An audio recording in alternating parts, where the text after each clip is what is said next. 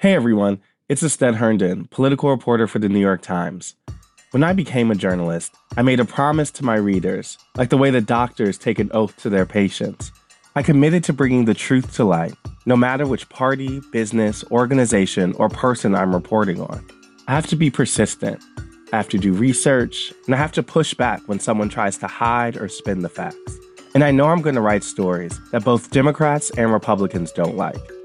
But that's what the New York Times has been doing for more than a century, and that's what we're going to keep doing. We believe the public deserves the right to make up their mind based on the facts. So if you want to support this kind of work, you can subscribe to the New York Times at nytimes.com/subscribe. From the New York Times, I'm Michael Barbaro. Here's what you need to know today. The Times reports that Senate Majority Leader Mitch McConnell, the most powerful Republican in Congress, believes that President Trump has committed impeachable offenses and is pleased that Democrats are moving to impeach him. McConnell has told associates that impeaching Trump will make it easier to purge the president from the Republican Party, something that McConnell now welcomes after working closely with Trump for 4 years.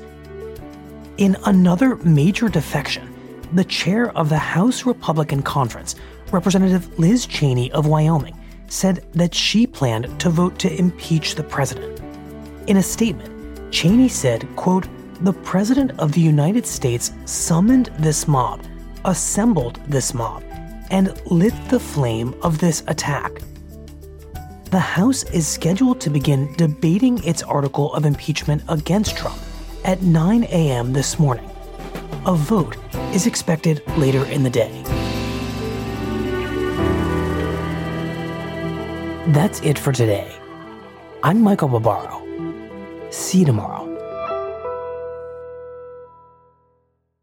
This podcast is supported by the Freedom From Religion Foundation. I'm Ron Reagan, an unabashed atheist, and I'm alarmed by the intrusions of religion into our secular government. That's why I'm asking you to join the Freedom From Religion Foundation, the nation's largest and most effective organization of atheists and agnostics, working to keep state and church separate. Phone 1-800-335-4021, 1-800-335-4021, or visit the Freedom From Religion Foundation at ffrf.org. Ron Reagan, lifelong atheist, not afraid of burning in hell.